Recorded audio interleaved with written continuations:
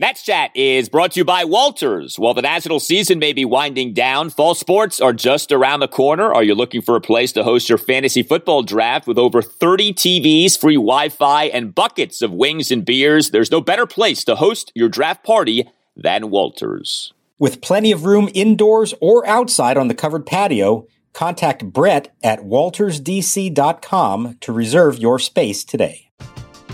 We're driven by the search for better. But when it comes to hiring, the best way to search for a candidate isn't to search at all. Don't search, match with Indeed. Indeed is your matching and hiring platform with over 350 million global monthly visitors, according to Indeed data, and a matching engine that helps you find quality candidates fast. Ditch the busy work. Use Indeed for scheduling, screening, and messaging so you can connect with candidates faster. Leveraging over 140 million qualifications and preferences every day, Indeed's matching engine is constantly learning from your preferences, so the more you use Indeed, the better it gets. Join more than 3.5 million businesses worldwide that use Indeed to hire great talent fast. And listeners of this show will get a $75 sponsored job credit to get your jobs more visibility at Indeed.com/Blue Wire. Just go to Indeed.com/Blue Wire right now and support our show by saying that you heard about Indeed on this podcast. That's Indeed.com/Blue Wire. Terms and conditions apply. Need to hire? You need Indeed. Now the set of the pitch. Swinging a high fly ball to deep right center field. Robles going back, way back, going, and gone. Goodbye. A long 3-run home run for Jorge Alfaro to deep right center field. And not a good start here for Patrick Corbin as the Marlins have played it 4 in the first. They lead it 4-0. Corbin sets now. 2-2 pitch, breaking ball, sky to the air to deep left field. Hernandez going back, way back, looking up, going, and gone. Goodbye. That one bangs off an advertising billboard over the Nationals bullpen and down into the pen. A 2-run homer for Miguel Rojas, his 7th of the year. And here in the bottom of the second inning, still with only 1 out, it's Miami 6 and Washington nothing. And welcome to Nats Chat for Friday, August 27, 2021, along with Nationals insider Mark Zuckerman of MASNsports.com. I'm Al Galdi, host of the Al Galdi podcast. Well, we could talk about the ridiculous scheduling aspect of what has happened to the Nats Thursday night into Friday, a road game on a Thursday night going into a series on the road beginning Friday evening. And we'll never see that, yet you have that here with the Nationals. We could talk about a mammoth home run from Juan Soto on Thursday night. That was fun to see. We could talk about a variety of things, but nothing is going to matter more than what happened on the mound from a Nationals perspective on Thursday night. Patrick Corbin, off one of his best outings of the season, got shellacked by one of the worst lineups in baseball, and it's impossible to ignore what ended up going down. The Nationals lose the game 7-5 at the Miami Marlins to lose the series 2-1. But what matters, and this is what we're focusing on these days, what truly matters is that Patrick Corbin remains a mess. Mark, we thought the glitch had perhaps been fixed, and instead Milton is still getting paid, and Patrick Corbin is still giving up bombs. Yeah, and his office is shrinking in size. Keep moving the desk further and further back, but he's still there. Look, this was right back where we started, and that's not good. I'll admit, going into this one, I thought this was about as favorable a situation as he was going to get. Coming off a really good start against the Brewers, where he started using the fastball a lot more, facing a Marlins lineup that, like you said, does not hit for power, and in their ballpark where it's even harder to hit for power. And so I'm thinking to myself, well, he's not going to get beat by the long ball tonight. You know, maybe he may not be as sharp, but he can probably get away with it. Maybe he'll give up some long fly balls, but that ballpark will contain it. And then what happens? First inning, 3-run homer. Second inning, 2-run homer. And after he gets through the third, that's it. And he's done. And that's it. And it's so disheartening. It's so frustrating. I know Patrick himself is frustrated by it all because, he's a competitor and he knows he's better than this. But like, my God, what more can he do? What more can we say about this? It's 31 home runs allowed this year. And that ties the club record for a single season. And it's only game 126 and he's already there. It's just not a good situation. And I'm not sure anybody really knows what the answer is. He has had worse outings this season, but I feel like from an emotional perspective of he's coming off the great outing, he's facing this really bad lineup in this spacious ballpark. this is one of the worst nights he's had. And that's saying something because he's had some really bad nights. But this is the kind of outing, given the predicament, that makes you feel like he's not going to get right. Like, this is the kind of outing that just makes you feel like maybe this is who he is. Like, all along I've tried to cling to this thing of, all right, 2019 Corbin is still there. He's got to be there. And we've seen enough decency from him this year to where you're like, all right, there is kind of still something there. It's just not consistently there. This kind of outing just makes you feel like he does not have it. And he didn't have it in this game. And it was sort of like how from the get-go he didn't have it. This was not one of these games where he started off well and then unraveled. This was, he gave up 4 runs in the bottom of the first inning, 2 more runs in the bottom of the second inning, throws a perfect bottom of the third, gets pinch hit for, and that's it. He's done. It just felt like a game pitched by a guy who's shot. And you're saying to yourself, he's not old enough to be shot, but he looks shot in terms of the results. This was a really bad night for him. Well, and you said it got started off bad. It was literally the first batter. So he didn't walk anyone in his last start.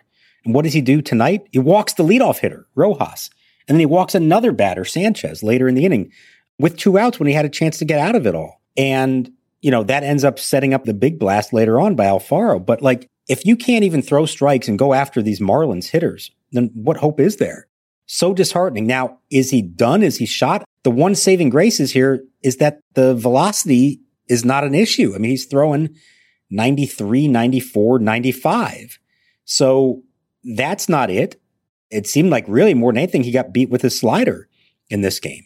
And that was so surprising because, last weekend he ditched the slider through 71% fastballs against a good Brewers lineup and had tons of success. So where did it go? Why'd that change? Was that game plan? Was that just didn't feel it for whatever reason? But, when you're walking the leadoff hitter and your fastball command isn't there, now you're going to start going to the slider and left a couple over the plate. And this is what happens. But it's maddening. It's maddening because I get what you're saying, but I also feel like this guy's better than this. This is not a 6 ERA pitcher. This is not the worst pitcher in baseball. That can't be true. I just don't see how that's possible. But the numbers suggest that it is true, and this is who he is. This is Patrick Corbin's 25th start this season. This is not a season in which, it's been weird for him because he's missed a lot of time or, he dealt with this ailment and then that ailment and just tried to pitch through them. As far as we know, he's been healthy. He just hasn't been good. So Corbin on Thursday night, 6 runs in 3 innings. He only gave up 4 hits. The problem was that 2 of them were home runs. He issued the 2 walks. He threw just 36 strikes versus 22 balls on 58 pitches. So 4 runs in the bottom of the first, lead off 6-pitch walk of Miguel Rojas. Then Corbin gets 2 outs, and then we get a 2-out steal of second base by Lewis Brinson. I actually want to talk about that at some point on the show. And then Corbin gives up a 2-out 6-pitch walk of Jesus Sanchez, a 2-out RBI single by Brian Anderson, and a 2-out 3-run homer by Jorge Alfaro to right center field for a 4-0 Marlins lead. And that was a shot. That homer went a projected 417 feet per Statcast. Then 2 more runs in the bottom of the second, leadoff first pitch single by Brian De La Cruz, and a 1-out 2-run homer by Miguel Rojas to left field for a 6-0 Marlins lead. That homer going a projected 406 per Statcast. That homer coming despite Rojas at one point being down in the count 1-2. This is a Marlins team that even with the 2 homers on Thursday night is slugging as a team on the year 377. We cannot emphasize this enough. It's not just what happened to Patrick Corbin on Thursday night. It is against whom this happened for Patrick Corbin. He got shellacked by one of the worst hitting teams in baseball. Corbin now, as Mark said, has given up 31 homers this year. That is a record for most homers allowed by a Nats pitcher, and we still have a ways to go in this season. He's allowing 2.05 home runs per 9 innings. That's a career worst mark. And he continues to have the worst ERA in the majors among qualified pitchers. The ERA now is up to 6.09. But the thing is, we know he's not going anywhere. He's not being removed from the rotation. Any notion of, well, maybe they'll put him in the bullpen. Not now. And I would think maybe even not next season, he's got to figure this out. He's not going anywhere. And part of the problem is that even if they were in a position to do something with him, and I think there's an argument you could make to say, hey, shut him down or give him some time off or something, but they don't have any alternatives. I mean, they're putting Sean Nolan on the mound again Saturday in New York because they don't have a 5th starter right now. And nobody's really knocking down the door at AAA waiting to be called up. So I agree. They have to just keep putting him out there. Because of the contract, of course, he's going to be part of the mix next year. And that's why I think that everyone was hopeful after that last start to say, hey, if he could finish the season strong, then you go into the offseason feeling a little better about yourself, and maybe he can actually be something for them in 2022. And yeah, that can still be the case. But I mean, if you can't even string together 2 quality starts in a row, not good. That's it's not going to help anybody. I feel like in other years, if this was happening, he wouldn't be in the rotation anymore. But this year, and at this stage of the season, he has to be in the rotation because they have no other alternative. All right, I'm not kidding when I ask this. Does he have any options left? Would they ever consider sending him to the minors? Is that at all a possibility, or is there no chance that would ever happen? So I don't believe he does, but even if he did, every once in a while there's a weird situation where a veteran will have options remaining, but you get to a certain point in your career and you have the right to turn it down if they did try to do it to you. And I would imagine that he has reached that point. But let me look this up as we're talking. Yeah, the options it says not available, which means not that he's out of them, but that he would have the right to decline it if it ever came to that. So I don't think that's going to happen. And to be honest, I don't even know that that's worth it right now, because what they're doing at the big league level is the equivalent of AAA, or spring training. They're trying guys out. They're not just focused on wins and losses. So what is the harm in putting him out there, even if you're just trying to work on some things? I thought it was pretty telling that Davey pinch hit for him, and I agree with the decision. I mean, you have the bases loaded in the top of the 4th. You're trying to maybe get something going offensively. And regardless, do you really need to see any more of Corbin on this night? No. Now, it's not a great thing to have to burn up your bullpen in advance of a weekend series in New York, but I completely understood that move, and I don't fault him at all for making it when he did. And the Nationals are unable to have a series in which the starting pitcher in each game does well. It had not happened in forever. It still has not happened in forever. Fedde was very good in Game 1. Josiah Gray was very good in Game 2. But old Corby could not complete the sweep in that regard with another bad performance there in Game 3. Tough to watch. He's trying. I mean, it doesn't seem like this is a case of a guy not working hard or anything like that. He's giving it what he's got. I still think, too, this is a real test of the Nationals themselves. While this starts with Corbin, this doesn't look good on them that they can't figure this out either. And at some point, I think there are some questions that need to be asked of what is going on here. Now, I know the Nats are working on this. They're aware he's struggling. I understand that. But Davey Martinez, Mike Rizzo, the Nats baseball ops staff, Jim Hickey, the pitching coach, other people, they can't fix this somehow. They can't get through to him somehow. It's not a good look when a guy declines like this.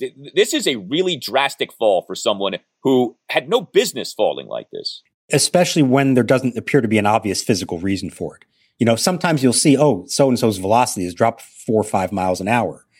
He's just not the same pitcher anymore. And you can say, okay, well, clearly, he got burned up pitching so much all the way through October, and he just hasn't been the same pitcher since. Well, the results, that's been the case for Corbin. But when you watch him pitch, you don't see that. There's no reason to say, okay, I know Zim brought up a couple weeks ago about the idea of he got abused in 2019, and maybe he did. I think a lot of people forget he was, for lack of better words, abused in 2019 in the playoff run. He did things that he has never done before for us to win that World Series. I think people think that you just recover from that and come back the next year and everything's fine. Well, you come back the next year and they have the spring training, and then you get shut down, and then you have to start up again. I'm not making excuses for Pat, but, in the beginning of this year, the first 10 or 14 days, whatever it was, he was on the COVID stuff. But where is the physical evidence of it at this point? I mean, if you watch him pitch, you have no reason to believe that. He's not fatigued. He's not, always only good for 3 or 4 innings at a time. Sometimes he's good for a while and then crumbles late. Sometimes, like in this one, he's awful from the get-go. And then he bounced back and he actually kind of finished strong and retired the last 5 batters he faced. I mean, he's giving up home runs. He's not commanding, but he looks physically fine. He's still throwing the ball hard. So I agree. This is a project for them as an organization. And if they cannot do something to get him back on track, it doesn't speak well of them as an organization and their ability to get the most out of their players. Yeah, that abuse thing, I still laugh when I see that. I get what Zim was saying, but October 2019 was almost 2 years ago. We had a shortened year last year. I mean, it's not like the guy was hit with a shovel repeatedly by the Nats, okay? He pitched a few extra innings in a postseason, did a great job, is forever a Nats hero because of that. and the fall has been precipitous. There's no doubt about that. 3-2 the count. He comes set. The runner goes, the pitch. Swing and a miss. He struck him out with a slider. And the side retired. Patrick Corbin around the hit batsman after 1 out of the inning. Strikeout of Bellinger and Freese back-to-back to send this game to the 9th inning.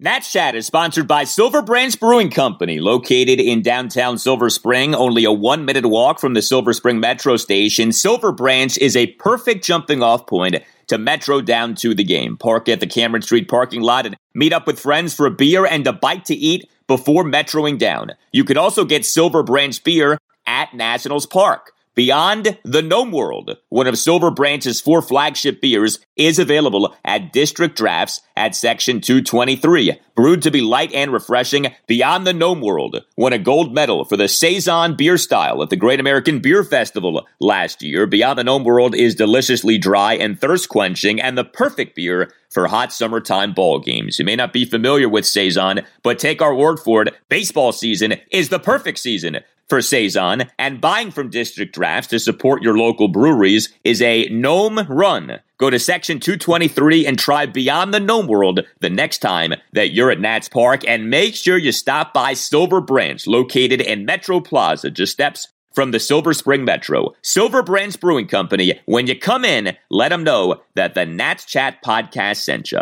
Hey, Nats fans, this is Eric Bramer, play-by-play broadcaster for the Fredericksburg Nationals. Time is running out to see the Fred Nats in their inaugural 2021 season at beautiful new Fred Nats Ballpark. With promotions every night of the week and a talented roster that includes Jackson Rutledge, Jeremy De La Rosa, Brandon Bossier, Yordi Barley, and many more, the time's never been better to see tomorrow's Washington Nationals stars today. Visit FredNats.com for ticket information and follow us on social media at FXBGNats for the latest updates. We're driven by the search for better. But when it comes to hiring, the best way to search for a candidate isn't to search at all. Don't search, match with Indeed. Indeed is your matching and hiring platform with over 350 million global monthly visitors, according to Indeed data, and a matching engine that helps you find quality candidates fast. Ditch the busy work. Use Indeed for scheduling, screening, and messaging so you can connect with candidates faster. Leveraging over 140 million qualifications and preferences every day, Indeed's matching engine is constantly learning from your preferences, so the more you use Indeed, the better it gets. Join more than 3.5 million businesses worldwide that use Indeed to hire great talent fast. And listeners of this show will get a $75 sponsored job credit to get your jobs more visibility at Indeed.com/Blue Wire. Just go to Indeed.com/Blue Wire right now and support our show by saying that you heard about Indeed on this podcast. That's Indeed.com/Blue Wire. Terms and conditions apply. Need to hire? You need Indeed. When you make decisions for your company, you always look for the no-brainers. And if you have a lot of mailing and shipping to do, Stamps.com is the ultimate no-brainer. It streamlines your process to make your business more efficient, which makes you less busy. Mail checks, invoices, legal documents, books, and everything you need to keep your business running with Stamps.com. Seamlessly connect with every major marketplace and shopping cart if you sell online. Schedule package pickups through the dashboard and automatically see your cheapest and fastest shipping options from different carriers, with rates up to 89% off USPS and UPS rates.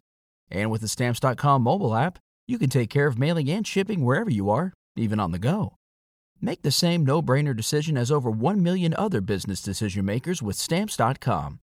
Sign up at Stamps.com with code PROGRAM for a special offer that includes a 4-week trial, plus free postage and a free digital scale.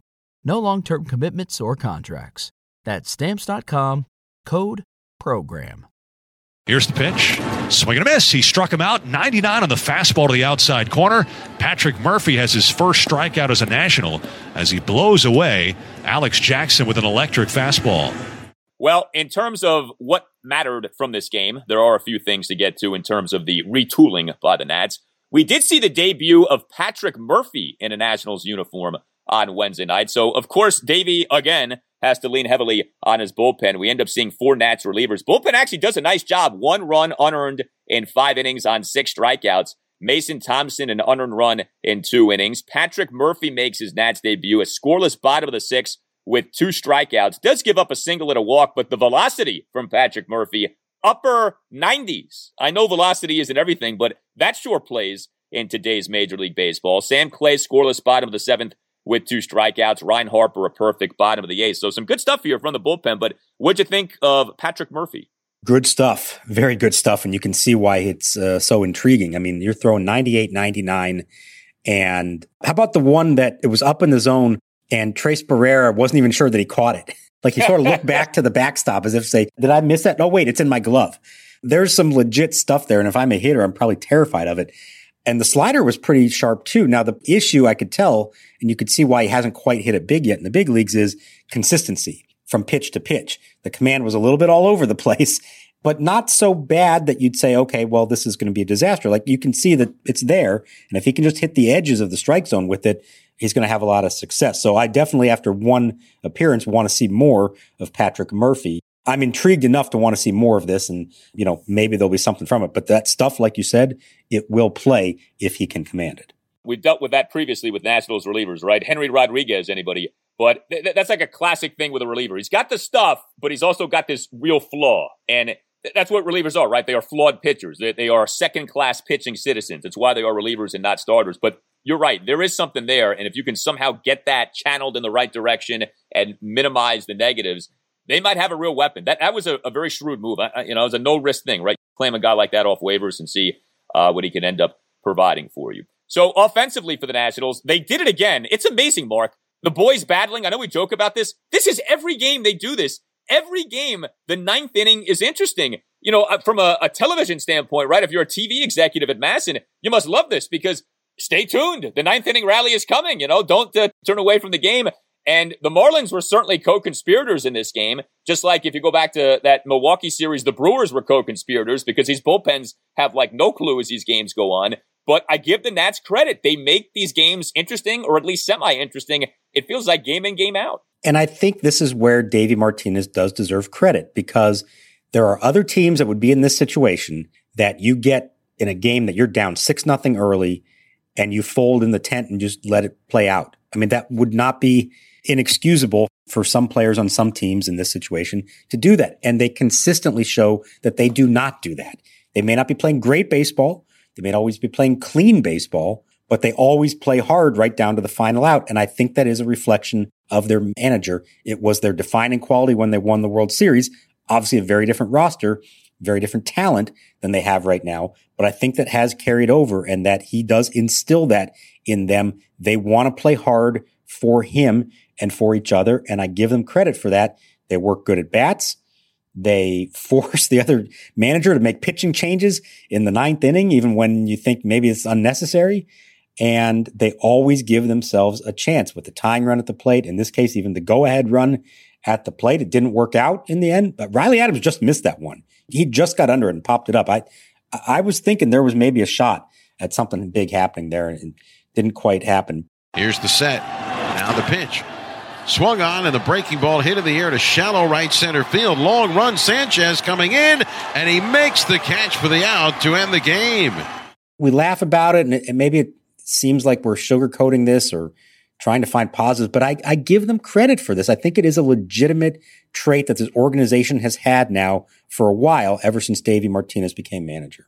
Well, what you don't see are give-up plate appearances, which you will see sometimes on bad teams. Like, guys are genuinely invested in their at-bats, which there's something to be said for that. Like, I think the whole thing of, a baseball team especially not giving up, I think that can be a little overstated because baseball is, the ultimate individual team sport. But guys are always into their plate appearances. You see that throughout these games, and I think the Nats do deserve credit for that. Now, the Nats score 2 runs in the top of the 9th. They lose 7-5, so the rally gets cut short. But among the things that happened to that top of the 9th inning, Juan Soto drawing a 1-out 5-pitch walk. That is walk number 100 on the season for Juan Soto, who by miles leads the majors in both walks and on-base percentage. His on-base percentage for the season is up to .444. He also in this game had another walk, a 2-out 7-pitch walk, despite having been down to the count at 1.02. That was in the top of the first. And also for Soto in this game was a mammoth home run.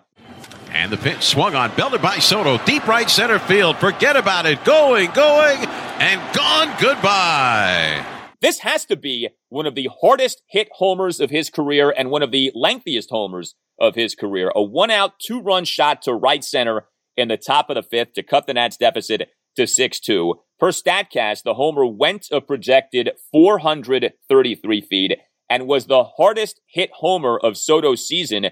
Exit velocity of 114.1 miles per hour. Like, normally a home run, it's over 100 miles per hour, but I don't know, it's like 104, 105. I'm not sure what the average is, but 114.1 is sick. Now, Soto hasn't been getting many pitches to hit. This was just his third homer since July 27th, but that was some shot. We have seen some big blasts this season, right? Kyle Schwarber certainly provided more than a few. That was some shot by Juan Soto. And it was indeed the hardest hit home run of his career. Oh, it was? Yes. Now, he's hit balls harder for singles, doubles, lineouts, things like that, but it was the hardest hit home run of his career. So you were right to think in those terms, and the distance was fantastic at 433. The 2 walks were good. And I've got some numbers for you. Partially, I don't have it completely computed here, but over the last 2 seasons now, Juan Soto has played 162 games, as it turns out. So I've got some combined stats for you. Ready for these? 34 homers, 106 RBI, 29 doubles, 141 walks to 104 strikeouts. Pretty good. And then going into the game, so these are the ones I don't have updated, 315 batting average, 456 on base, 558 slugging for a 1.014 OPS. And I know he's not great at this, but he does have 12 stolen bases also in that time. Put that all together in a 162 game package over 2 seasons. That is as good as it gets. And even though we would say that in some ways it's been a little bit of a down season for him, particularly from a power standpoint, when you really look at what he is doing, it is still remarkable. And he's only 22 and doing it. Oh, and 123 runs scored in 162 games. That's remarkable. I think what's always interesting, too, is you look at not just what a guy's doing, but how does that compare to the rest of the league? Because, standards change and you have inflation and deflation in terms of offensive numbers, etc. So Juan Soto leads the majors in on-base percentage, 444. Number 2 is Bryce Harper at 414. He is 30 points better on the season than the next best guy in on-base percentage. That's spectacular when you can have that kind of a lead atop a leaderboard. So he's had a great season. I think everybody knows that by now, but it doesn't mean we're not going to keep highlighting it. So really good job by Juan on Thursday night. Josh Bell had a good game on Thursday night, 2 for 5 with an RBI single and another single. Another plate appearance in which he does well when down 0-2. Bell in the top of the 7th, a 2-out single despite having been down to the count at 1.02. He really has a penchant for doing that. That is not easy, and yet he's done it for so much of this season. Now, speaking of the Nats lineup, Victor Robles, remember him? He was back in there on Thursday night. He was the Nats starting center fielder and number 1 batter. He went 1 for 5. Things get off to such a wonderful start with Victor. He has a leadoff single to get things going in the top of the first inning. And then he gets caught trying to steal second base. Now, that was a great throw by the Marlins catcher, but Robles is just 8 for 14 now on stolen bases this season. So to add to all the other things, right? He hasn't hit well, hasn't hit for power, has had bad at-bats, doesn't hit balls hard. He also doesn't steal bases at a very good clip, 8 of 14 on the season. That's why the problem here is we can point to the defense as still being very good, but there's nothing else you can point to and say he's done that well this year. There just isn't. There's been little spurts here and there where he's done some things, but base running continues to be an issue. Not just stolen bases, but just base running in general has been a problem. Obviously, at the plate, it's been a problem, nothing consistent. And I thought, hey, here we go. First batter of the game, leadoff single. All right, we're going to see a new Victor Robles here, and then boom, caught stealing. Now the runner going. The pitch is low. The throw by Alfaro. The tag by Diaz. And Robles with a pop-up slide is out. And the rest of the night did very little else at the plate. And in the ninth, we talked about with the great rally and how they battled. He grounded out weakly to first base on the first pitch. You're leading off the ninth down, 4 runs at the time? Just work the count, Victor. Or if you're going to swing at the first pitch, you better hit it hard. And he didn't at all. And those are those things that we just keep pointing to. It's is he going to figure these out eventually? Or is this just who he is? It gets frustrating to a lot of people to see him repeat the same mistakes over and over. you'd like to think at this stage, he's been in the big leagues for a while now, that he would have started to figure some of this out. We did again see Yadiel Hernandez in left field, so Lane Thomas did not start. He did come off the bench. So I was thinking about this because it seems to me that Davey a lot of the time lets what happened in the previous game dictate his lineup for the following game. Lane Thomas did not have a hit in the previous game. Do you think that's why Victor was back in there? That was just like kind of Davey's thing of, okay, I can depart from Lane for at least a game here because he didn't have a hit. Like, I find that to be kind of a charming way to do your lineups. I also find that kind of be a frightening way to do your lineup. Like, you should have a little more conviction in your guys and your principles than just, well, what happened the last time? Let me try to duplicate that this time. But what'd you make of that? So I think you sort of have it, but I'm going to actually flip it the opposite way. Here's what I think.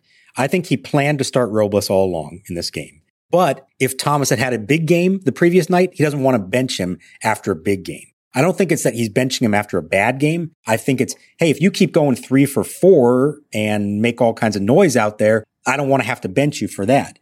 But I think he did intend, he kind of hinted at the other day that Robles would probably start this game. So I think it was that, it wasn't a reflection of Thomas having a bad game, but you keep having these big games. As a manager, you're going to say, what, now you're going to bench him for that? No, you can't do that. My hunch is that that's what the rationale was, whether you agree with that or not.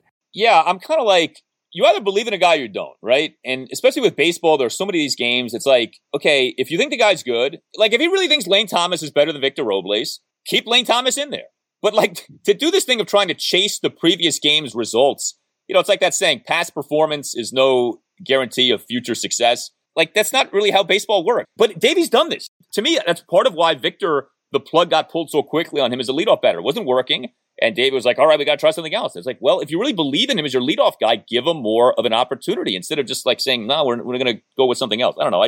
I got kind of a kick out of that from Davey there on Thursday night. Carter Kieboom had a couple of hits, a double, a single, and a hit by pitch. Oh, I want to talk about a couple of scoring things in this game. So the Kieboom double. See, I think official scoring in baseball can be almost comical. So Carter Kieboom and that Nats 1-run 6 has a first pitch leadoff double. And a swing and a line drive right center field. Sierra shaded that way, reaches up, and it's over his glove and going to the fence. Kieboom around first, heading to second as Sierra retrieves the ball on the warning track. Thanks to the Marlins center fielder, Magneuris Sierra, who was in the game for Lewis Brinson, misjudging the baseball, allows the ball to go over his head. I mean, that's a play a center fielder should make. Kieboom gets credited with a double. Now, I mentioned Lewis Brinson getting hurt. Lewis Brinson got hurt on a play that resulted in an error on him. Fastball swung on, hit in the air to left center field. And coming on, the center fielder and left fielder, and Brinson and De La Cruz collide. They're both down, and so is the ball. Alcides Escobar, who is the king of dumpster diving, had another one of these games on Thursday night. 2 singles, reaches base via error. It's amazing how this guy finds ways to get on base in like the ugliest ways. So in what ends up being a Nats 2-run fifth, he reaches second base on a 1-out fielding error, charged to Brinson, of Brinson colliding with the Marlins left fielder Brian De La Cruz. If you watch the replay, De La Cruz's glove actually makes contact with the ball, but they charge the error to Brinson. Mark, it just goes back to this thing of like, it seems so random sometimes with these errors and what is an error and what isn't an error. And it's just kind of like, flip a coin. Is that an error? Okay. 2 guys collided. I don't know. Center fielder. He gets the error, even though he never touched the baseball. I got a kick out of that on Thursday night. Yeah, I think the problem is there's a whole book on official scoring and like what the rules are, what they have to abide by. And you'd be surprised how many things are explicitly stated in there. And it doesn't often allow for just common sense to take over. Sometimes they're sort of constrained by things. Like, for example, this didn't happen in this game, but like you lose a ball in the sun, you can't charge an error on somebody for that. It's got to be a hit. Well, I've always thought that's kind of ridiculous because the pitcher shouldn't be to blame for that. He got a fly ball, routine fly ball, and it should have been caught, but now it goes against the pitcher. So things like that, things like the line drive over his head. Okay. I'm pretty sure it says if you don't touch the ball, you can't give him an error on that. Even though like you can take a bad break on it and it is your fault for taking a bad route on it. But if you just kind of whiffed at it and went over your head or you misjudged it, it ends up going as a hit. So there are a lot of these like official rules for how to score those kind of plays. And I think at times I'd almost rather give the guy the ability to just use some common sense and say, okay, I know what I saw with my eyes. I know what that should count as. There also should be, I've been long an advocate for the team error. Something that it's not fair to charge it to one player but clearly it's not fair to charge it to the pitcher either. So let's have an all-inclusive team error. Isn't in basketball there's a team rebound, right? I wish there was something like that is nobody individually is getting penalized for it, but you have to account for how it happened and maybe not necessarily give the hitter credit for it. So let's institute the team error in my mind. Yeah, you have team turnovers in basketball as well. It's funny because I know some people are really into the official scoring of the game. And look, you should enjoy baseball however you want to enjoy it. But the more you really delve deep into errors, it's just the dumber they are. And these scoring rules, I'm just like, who cares? It's not a reflection of what happened. So what does it matter how many errors you have or who got charged with the error? Is that a hit or an error? Like, if you watch the games, you know what happened. And like that Carter Kieboom hit, I mean, it was a decently struck ball, but that's a play the center fielder should make. That's not a double. And yet it goes down as, your basic double down the right field line. And like I said, the Brinson error, why is that on him? How do we know that that's on him? What's also funny about that too? It didn't look like the two of them communicated at all. De La Cruz and Brinson. You got about 13 people in that ballpark and you're not communicating with your teammate like that in a spot like that. What are they doing? That to me was preposterous. It was not good. No, that was not good. And at least from a distance, the environment inside Lone Depot Park, lowercase L, was pretty atrocious. I mean, even in the ninth inning, when they're 1 out away and the Nats are trying to rally, there was nothing coming across the audio. There was absolutely nothing. And I'll just say it's a good thing because I'm going to segue into, I know, a topic you want to get to. It's a good thing this was a night game because God forbid if that was a day game, how many people would have showed up for that one? Yeah, so explain this to me because I was wondering. The Nats, they have another road series, right? A 3-game set at the Mets. This was a Thursday game. So many Thursday games throughout a season are day games or at least late afternoon games. You're playing at a team that notoriously does not draw. You can play indoors, so like weather isn't a concern. And yet this is a 7-10 start. Why? It doesn't make any sense to me why MLB would have allowed for that. Teams ask for it, and I think the way MLB seems to interpret this is they'll allow it if the flight is like within the same time zone, essentially. So because they're going to New York. Now, if they're going out west, they won't allow it. If you're crossing time zones, they won't allow it. But here's the problem. And I even looked this up this afternoon because I got nothing better to do. We think, oh, well, they're still on the East Coast, not that far. The flight from Miami to New York is almost 3 hours. That's not that close. It's like the equivalent of flying from DC to like Minneapolis. So if the Nats had, a 7:00 game at Nats Park on Thursday night, would you say that they should play a 7:00 game in Minnesota on Friday night? No, you'd say that's too far. You got to play a day game.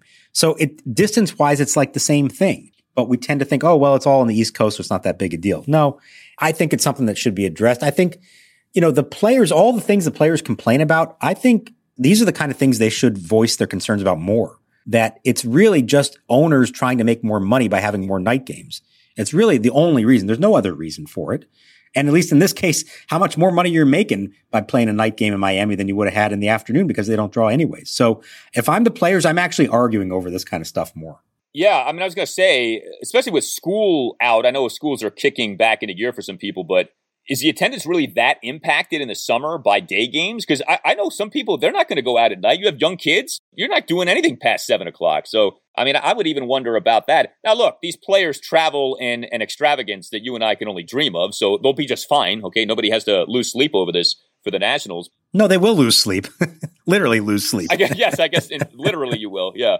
But I just found that to be ridiculous. And the more baseball can do to have games during the day or late afternoon so people who go to bed early can stay up and watch these things, the better. Like if you have an opportunity for a 4:00 start, that's good.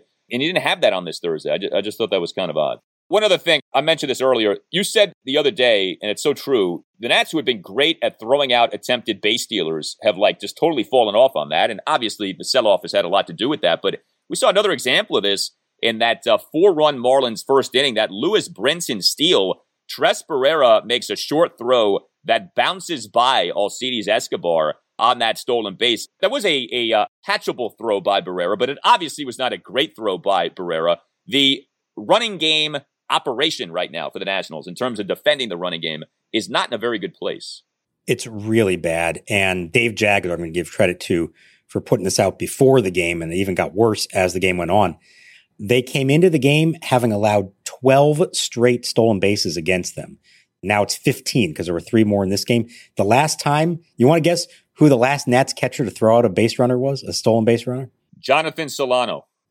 Not quite. Rene Rivera, remember him? Against the Cubs on August 1st. I mean, that's a long time ago, and Rene Rivera has long since been forgotten around here. So before the trade deadline, when Yan Gomes was the man behind the plate, they had thrown out 31.6% of base stealers, is all according to Dave Jagler. Since the trade, they've now only thrown out 2 of 19. So it's on the catchers, yes. It's also on the pitchers somewhat. Remember, there's a lot more younger pitchers maybe on the mound that aren't as good at this stuff. And the other thing that occurred to me watching this one, because you mentioned some catchable throws, maybe Trey Turner and Josh Harrison were a lot better at this than Alcides Escobar and Luis Garcia. And maybe we don't often think of the infielder's role in this, but maybe they play a role in this as well, because not every throw is going to be right on the money. You do have to be able to scoop some at times. And maybe they are as responsible as the catchers and the pitchers for this dramatic shift in not stopping the running game. Well, who else was great at applying tags? And I know, we're not supposed to say his name anymore, but Starlin Castro actually did a really nice job multiple times this season with that. So that they are missing. I think that's a good point. I think they are missing some of that in that regard. By the way, you just made me think of something. Alex Avila is still on the injured list, isn't he? Yes, he is. He's still rehabbing. Are you allowed to park a guy in the IL like this for the rest of the season, which they pretty clearly are doing? I've seen him working out. He has been rehabbing and all that. I figured that they'd send him on a minor league rehab assignment here at some point, because you would think he'd be ready to play in some games, and that would normally be the thing to do. It hasn't happened yet. Obviously, they're slow playing this as long as they can, but he is still officially with them. He's still officially on the IL. The word from them on him was he was making progress from the calf strains, and then remember, he ended up testing positive for COVID and had to be quarantined for 10 days, whatever it was. And so he kind of had to start all over again. And again, maybe they've used that to their advantage and tried to slow play this as long as they could. But Alex Avila, still with the team, still rehabbing, not on the active roster yet. Man, whose injury recovery took longer, Alex Smith or Alex Avila? I mean, this is unbelievable what's going on with Avila. These bilateral calf strains, man, the Nats are milking this for all they can. I guess I don't blame them, but that's something else.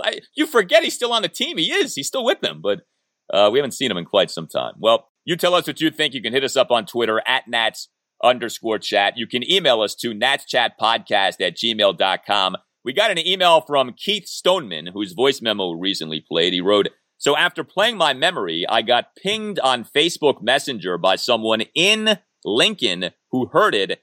I had no idea there was another Nats fan in Lincoln. I told him we'd have to get together to take in a game and visit sometime. The power of Nats Chat, bringing together Nats fans." How about that? We're playing matchmaker, at least in terms of Nationals fans getting together to watch the Nats. That's pretty cool.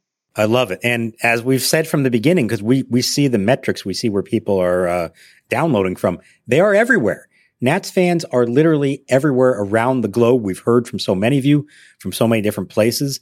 And if just by spotlighting some of this and giving you the opportunity to share with us where you come from, you're able to meet up with somebody else who lives nearby that you didn't know about, I think that's just fantastic. I love it.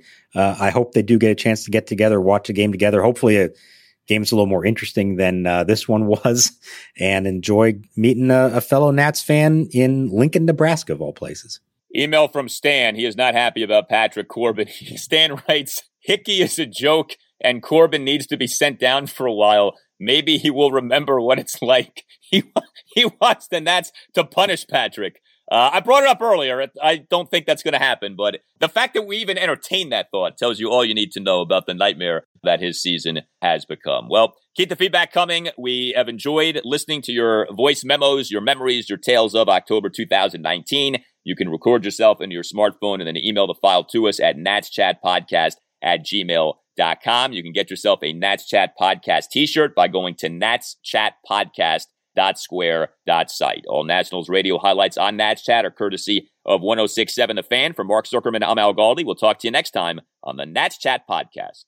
Hello, Nats Chat Podcast. My name is Bob. I live in Prince William County. And one thing that I remember from the 2019 World Series was actually the day after the World Series. The day after the World Series was Halloween. And I remember sitting on my porch, passing out candy to all the trick-or-treaters, and noticing that all the dads were wearing their Nats gear, and all the little boys were Avengers. They were all superheroes, but all the dads were all dressed up in Nats gear. And I pointed out to my wife, and then she said, look in the mirror, and realized that, yeah, I too was wearing my Strasburg jersey, and my boys were also dressed as superheroes. So, love the podcast. Keep them coming. Thanks, guys. Now the pitch. Fastball hit on the ground off the glove of Strasburg. Cabrera charges in. Bare hands throws to first. He's out. He's out. One away here in the bottom of the ninth inning. What a reaction by Cabrera to come in barehanded with the great hands and footwork to throw him out. That was going to be a really easy play if Strasburg didn't touch the ball. That made it a far more difficult play, having to redirect, and the key was the bare hand pickup, and once he did, he was fine. Chip Hale is coming out.